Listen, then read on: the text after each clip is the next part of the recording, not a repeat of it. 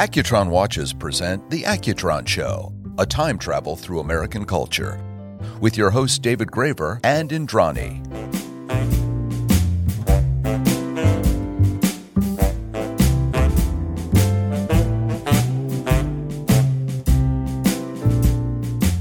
Visit AccutronWatch.com and discover the brand that has made American history with an all-new proprietary next-generation electrostatic energy movement.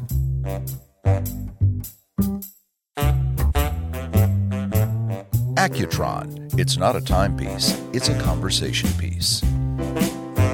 2016, we published a scientific article showing that if deforestation exceeded 25%, and at the same time, global warming exceeded 2.5 degrees, we would cross the tipping point.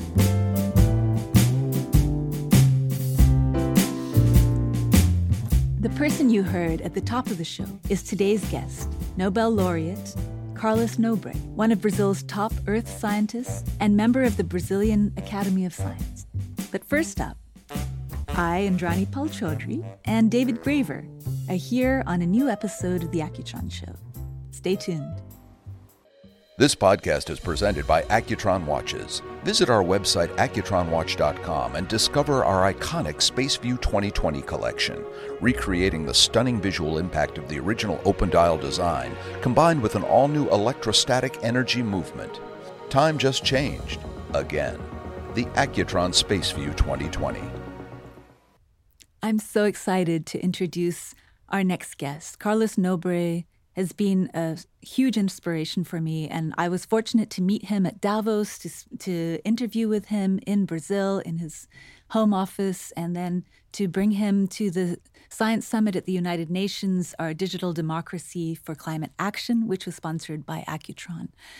There, he got to meet with leaders of the Puianawa tribe, Puianawa, and his daughter, and it was so beautiful to see the human connection between them, two completely people who look completely different and come from very different backgrounds, but have been working their whole lives to protect the Amazon. Working toward the same goal.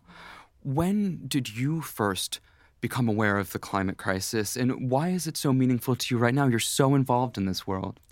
That's a great question. I have spent most of my life working on education, women's rights, fighting trafficking, fighting a lot of the cultural ills that we suffer from. And I've come to realize over the last 20 years, seeing the plight of women and children getting worse in so many parts of the world, in my school in India, in Africa, where I was working in the Congo, and realizing that climate is to blame for so much of the acceleration of the challenges that are faced by the poorest and by the most vulnerable amongst us.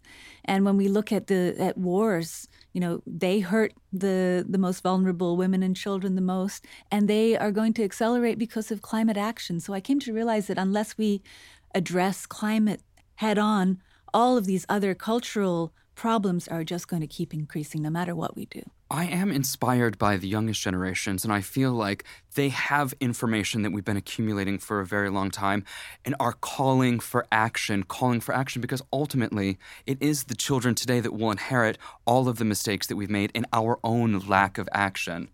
Absolutely. And I think that filmmakers and storytellers are largely to blame as well, because we have failed at imagining futures that inspire young people and scientists and politicians. You know, everyone is so afraid that they prefer not to think about it. So I think it's important to hear from Carlos the real facts about climate so that we can have a clear head and not be afraid to see what's happening to our world.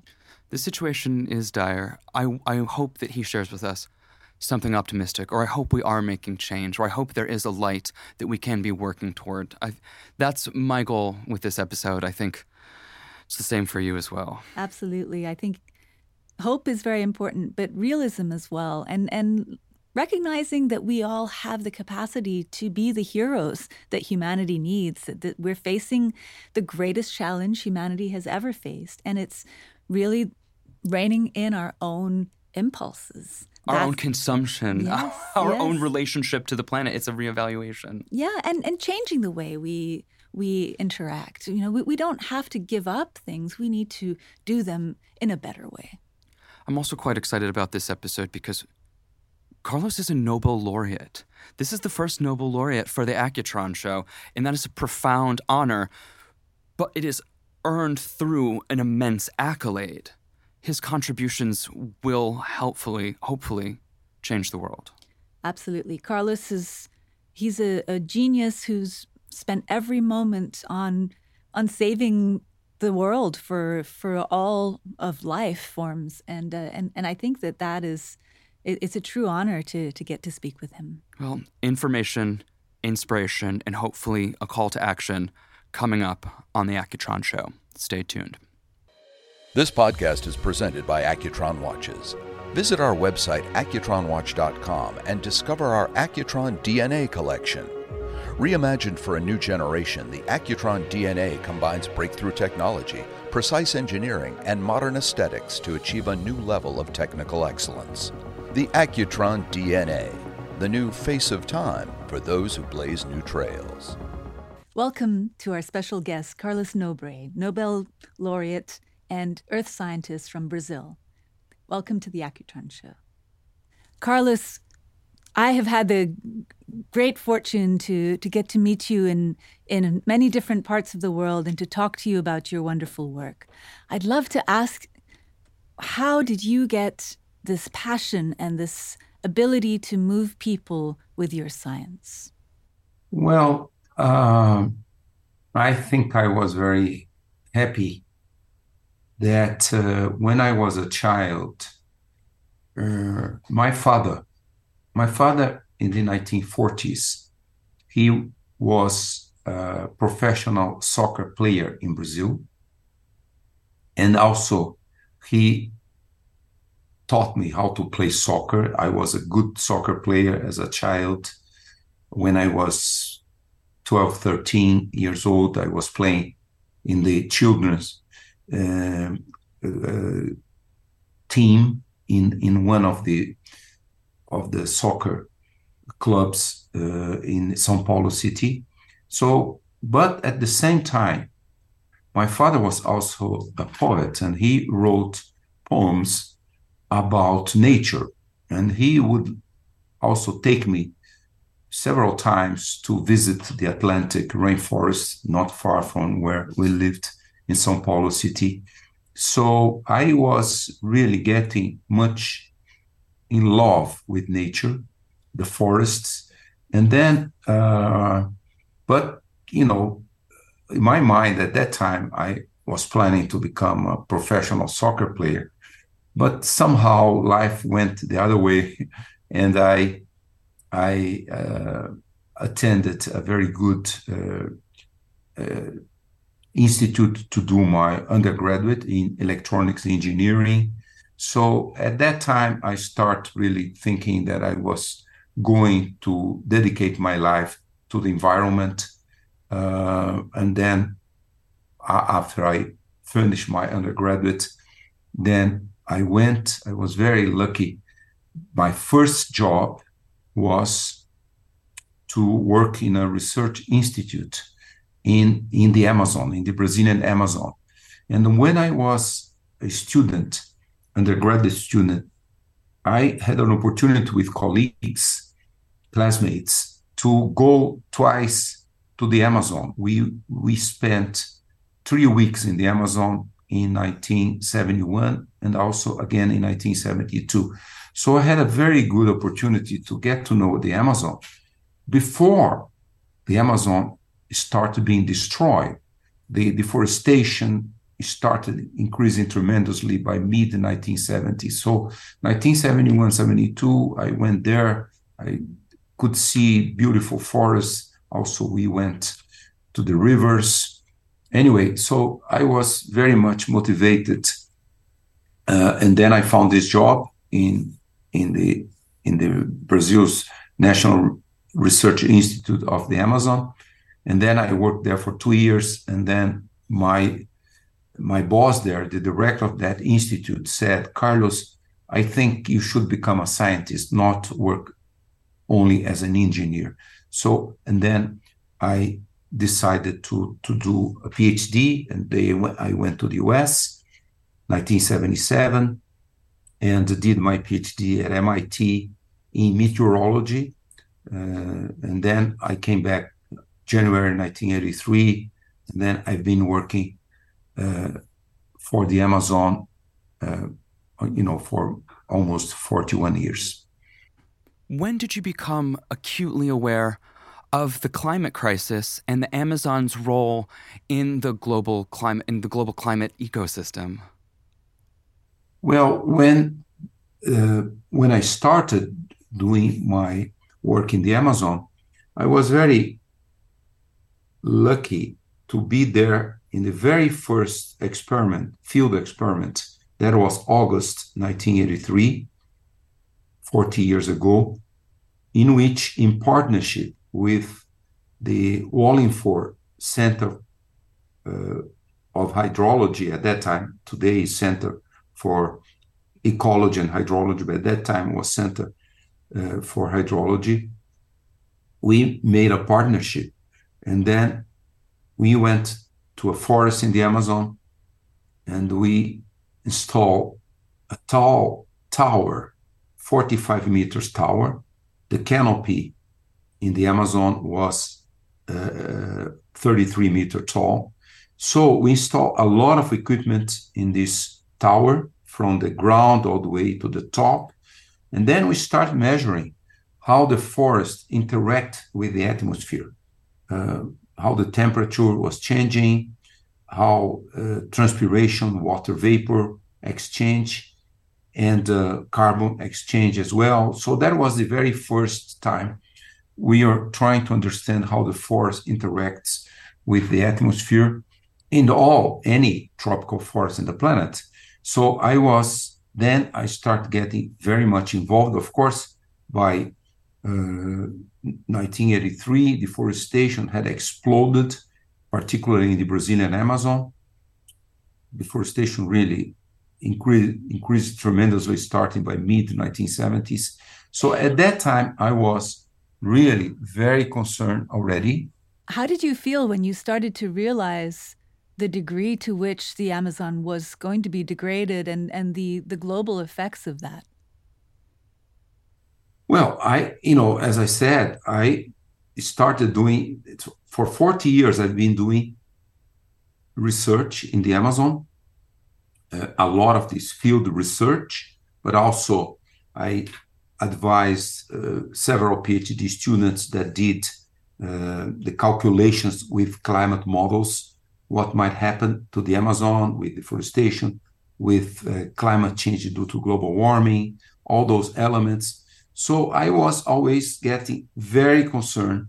For instance, in 2016, we published a scientific article showing that if deforestation exceeded 25%, and at the same time, global warming exceeded 2.5 degrees, we would cross the tipping point. So basically, I was among the scientists working the risks of tipping point. As I said, in 1990, I published the first paper. Then in 2016, we are really saying we are very close. We are at the edge of this tipping point because in 2000 now, the Amazon deforestation is reaching 17%, and also global warming continues to increase the temperature. For instance, the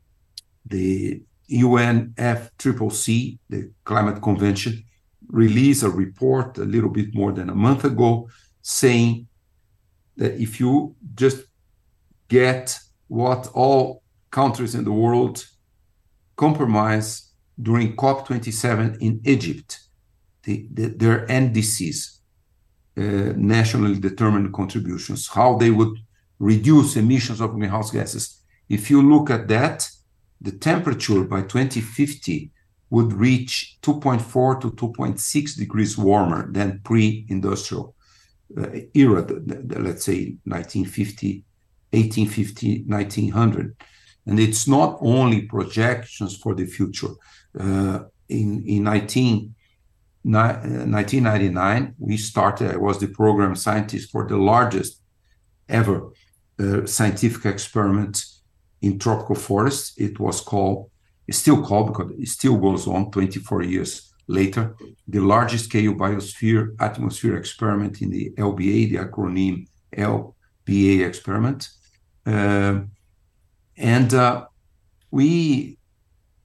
These experiments, hundreds and hundreds of scientists from all Amazonian countries, but also from the United States, from 6 European countries, even Japan as well. So basically, these experiments show that the Amazon is at the edge of this tipping point. All southern Amazon, the forest is becoming degraded. Forestation never stops. Degradation increased a lot. Global warming is inducing severe droughts, 2005, 2010, 2015, 16, 2020. And now we are going through a terrible drought in the Amazon now, associated with this strong El Nino episode going on now, but also the tropical North Atlantic is very, very warm. And when the tropical North Atlantic is warm, it also induces droughts in the Amazon. So we are going through a terrible moment. Also, deforestation, highly deforested areas over southern Amazon. This is a huge area, about 2.3 million square kilometers from the Atlantic all the way to the Bolivian Amazon. That forest is getting very degraded. It's losing carbon. The forest loses more carbon than removed from the atmosphere. So that forest became a carbon source. This is very unique. Globally speaking, all global forests remove 1/3 of all carbon dioxide that we humans emit into the atmosphere. And the southern Amazon has become a carbon source. Tree mortality has increased. The dry season in the last 42 years has become 4 to 5 weeks lengthier. The dry season is becoming longer, so it's moving very close to the climate envelope of the tropical savanna. So that's why we are really getting very concerned, and we are working hard to demonstrate that we need to get immediately to zero deforestation, zero forest degradation, zero wildfires. And then we launched during the COP27 in Egypt the project called a policy brief called Arcs of Restoration. So how to create very large scale forest restoration initiatives in the Amazon to restore huge area, the forest degraded, and then hopefully when the secondary forest grows, and the secondary forest in the tropical forest grows very fast, so it removes carbon dioxide from the atmosphere, but also it increases the water recycling, reduces 2-3 degrees the temperature. So if there is large scale forest restoration, we are particularly in the southern Amazon and also along the Andes, in the countries of Peru, Ecuador, and Colombia. That's the area with the largest biodiversity in the planet. Amazon has the largest biodiversity, and within the Amazon forest, that's the area with the largest biodiversity. Terrible deforestation there associated with oil exploration, mostly with illegal mining. So there also we have to restore the forest there to protect biodiversity and restore huge areas, southern Amazon. So at COP28, we are going to go back there to try to demonstrate to all countries how important it is to create a tremendously large scale of forest restoration, restoring more than 50 million hectares. And if we succeed in doing that, along with getting to zero deforestation, degradation, and fires, it may be possible that we save the Amazon. We hope it will be something that we have to dedicate a lot of effort engaging all all Amazonian countries getting support by the rich nations to fund these new nature-based solutions for the Amazon. Carlos, in a recent article that you published in the journal Nature, you discussed the Belém Declaration about 8 countries coming together to potentially save the Amazon. Is that possible? Is that a bright light of hope in the future? Yes, for sure. We had recently in the Brazilian Amazonian city of Belém, in early August, we had the Amazon countries summit, and all the 8 countries got together there for a week, and they signed an agreement in which they understand the risks. In fact, in the final statements, in 4 paragraphs, they mention the Amazon is very close to a tipping point. So there is a sign. They recognize what science has been saying. As I said, 33 years we published the first scientific article on that. So, and they are talking about a joint action to immediately combat the environmental crime, which is all being a serious risk to the Amazon. This organized crime is responsible for land grabbing, for all the illegal mining. Almost all mining in the Amazon is completely illegal. Also drug trafficking, illegal selective logging. So everything there is very serious. So the countries also agree initiatives to combat the organized crime, and also many initiatives to value the indigenous people, local communities, to value also their knowledge. Indigenous people have been living in the Amazon for 12,000 years, and they always maintain the forest standing there. Always, the indigenous people, for instance, they have used more than 2,000 products from the forest for their well-being, medicinal plants, food systems, textile, infrastructure, everything from the forest, always maintaining the forest. And also local communities, the Afro-descendant communities, the riverine communities, they always maintain the forest. They maintain also the aquatic ecosystems. The illegal gold mining is bringing a tremendous risk for the aquatic ecosystems because they use mercury. So this mercury goes into the water, is bringing a terrible future for the aquatic ecosystem. But also now, because the methyl mercury goes up in the species, animal species in aquatic systems, and goes up all the way to the fishes, that they are the food system of the indigenous populations. Also, a number of indigenous populations, but also Amazonian urban populations who eat a lot of fish, they have exceeded the level of methyl mercury in their bodies, very dangerous for the health. So we are really have all those challenges. Carlos, thank you so much. This has been informative and inspiring so far. We're going to take a break, and we'll be right back. This podcast is presented by Accutron Watches. Visit our website, accutronwatch.com, and discover our legacy collection. Reviving some of the most memorable Accutron watches from the 60s and 70s, the Legacy Collection combines timeless design with the technical excellence of Swiss watchmaking, each limited to 600 individually numbered pieces. The Accutron Legacy Collection, inspired by the past, built for your future.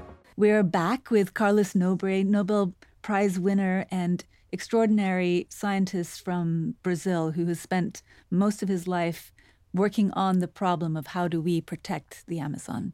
Carlos, we had such a wonderful time with you at the Science Summit at the United Nations that was actually sponsored by Accutron. And I was so excited to see all kinds of diverse leaders coming together to support the work that you're doing in the Amazon. What would you say is the most important steps that people can take to help in this process? Well, globally speaking, I think, let's say the real economic world, the consumers of the planet, people have to pay attention that they should not really encourage Amazon deforestation, Amazon degradation. Uh, for instance, if global consumers started really not accepting products exported from the Amazon, which led to deforestation, degradation, I think that would be very important. But of course, this is not only for other countries outside of the Amazon. I mean, most of the products produced in the Amazon are consumed in the Amazon countries. For instance, 75% of the beef produced in the Brazilian Amazon is consumed in Brazil. So all consumers in the world, they have to see how important it is, the so-called sustainable, responsible consumption. Carlos, you've earned one of the most profound awards for your work, a Nobel Prize. Can you tell me what it was like to receive the Nobel Prize and how it changed your life, or did it change your life? Well, you have to keep in mind that the Nobel Prize at that year, 2007, was given not to me personally, but it was given to the IPCC fourth assessment report. I was one of the authors of the assessment report. We were about 200 authors, and all of us, we were awarded this Nobel Peace Prize. And I think it was very important because the fourth assessment report, IPCC's fourth assessment report, was a report that said how critical climate change was, the risks, how important would be to protect the planet for really creating a sustainable future, how we are making the planet going to a tremendous risk, even for our human lives. So I think it was good, but of course I was I was one of the authors of the chapter on South America, and then I was one of the authors who wrote the points there related to tropical forests, particularly about the Amazon.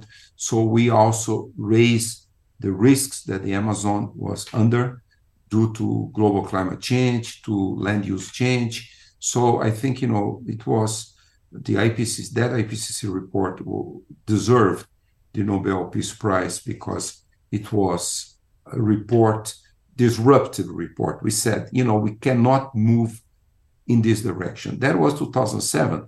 Unfortunately, we are 16 years later, and the risks for the Amazon continue. For the youngest generation that is going to inherit this planet, if they're active, can they be optimistic? Is it okay to be optimistic about the future if you take a step up and contribute and try to make the world better?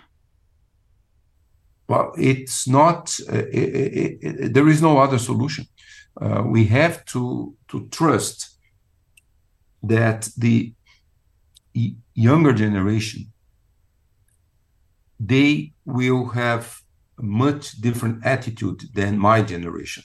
My generation was a generation in which scientists from my generation showed the risks we are putting the planet on. So, but we did not do much to change. We continued, increasing emissions of greenhouse gases. We continued increasing deforestation, particularly in tropical countries. And so the new generation really, it's difficult to say, they are optimistic, but they don't have any other choice. They really have to drastically change the way we behave in all areas, in all sectors. Our cultural values have to change. to protect nature, to protect all traditional populations, indigenous people, local communities all over the planet. So this is a big challenge. Of course, when I compare the cultural attitudes of my generation with the young generation now, I see they are much more concerned. They are much more worried. They believe much more in science. But on the other hand, this is also bringing a tremendous mental challenge for them. Even the level of suicides among very young teenagers is increasing in many parts of the world. This is associated with many young generations. Many of the young generation are seeing the risks, the challenges. So we really have to contribute to that. The economic, social system of the planet has really to pay much more attention to what is the legacy that we are producing for the next generation. Just to give you one figure, a baby born in 2020, even if we reach the Paris Agreement targets, will be affected by close to 30 heat waves in her life expectancy of, let's say, 85 years. Someone born in 1960 only will face 5 heat waves. Look at the difference. 5 heat waves, and the young generation, 30 heat waves. So just to give you the big challenge, why also this young generation, they are becoming very affected mentally, psychologically, because of these tremendous risks. They are going to be living in a planet under tremendous risk. So, but they will have in their hands, in a few years, 1-2 decades, they will be the generation under control of all economic systems, social systems. So let's hope that they will certainly see that there are solutions. Science has shown a lot of solutions, but there has to be very fast implementation of the solutions. Carlos, this episode has definitely been a call to action for many. Thank you for your time, and thank you for sharing this information with us. Thank you. I thank you the opportunity, and congratulations on these very important discussions that you bring forth, because we have to make all humanity very aware, particularly the young generation, that we can save the planet, but we need immediate action globally. Thank you so much, Carlos. You are such a source of inspiration for all of us, and I can't wait to see how we can collaborate to make the changes that need to happen. Thank you. Thank you for listening to The Accutron Show. To listen to all of our shows, visit accutronwatch.com. Remember to check out our special edition Accutron products in collaboration with La Paulina Cigars, Estabrook Pens, Aceline Publishing, and Stave Puzzles. To learn more about the world of Accutron, follow us on Instagram at Accutron Watch. From New York City, until next time, Accutron time. This is Bill McCuddy.